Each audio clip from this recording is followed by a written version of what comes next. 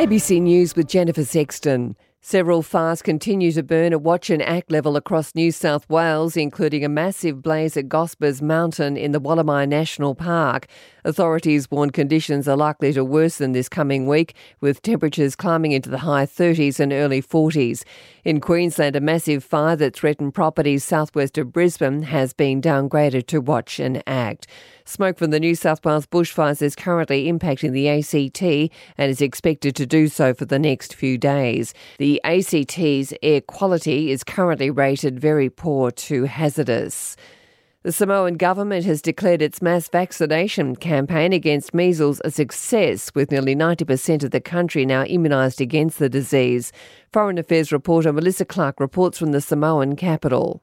Before the measles epidemic took hold, Samoa had a national immunisation rate of around 30%. Now it's 89%. It took a nationwide shutdown and door-to-door medical teams to achieve it.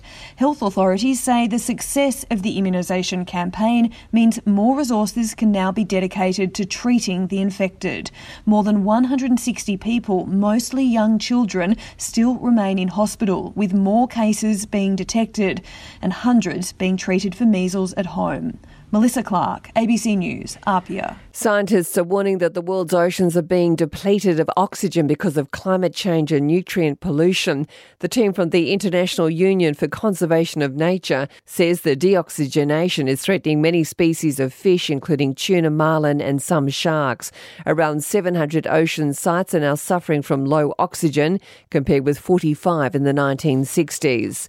More than 450 complaints have been made about Canberra's new light rail services since they began in April. Overcrowding, frequency of services and air conditioning are among the complaints that have been received. In his response to a question on notice, the Transport Minister Chris Steele says the complaints represent less than 0.02% of all journeys on the new service. This is ABC News.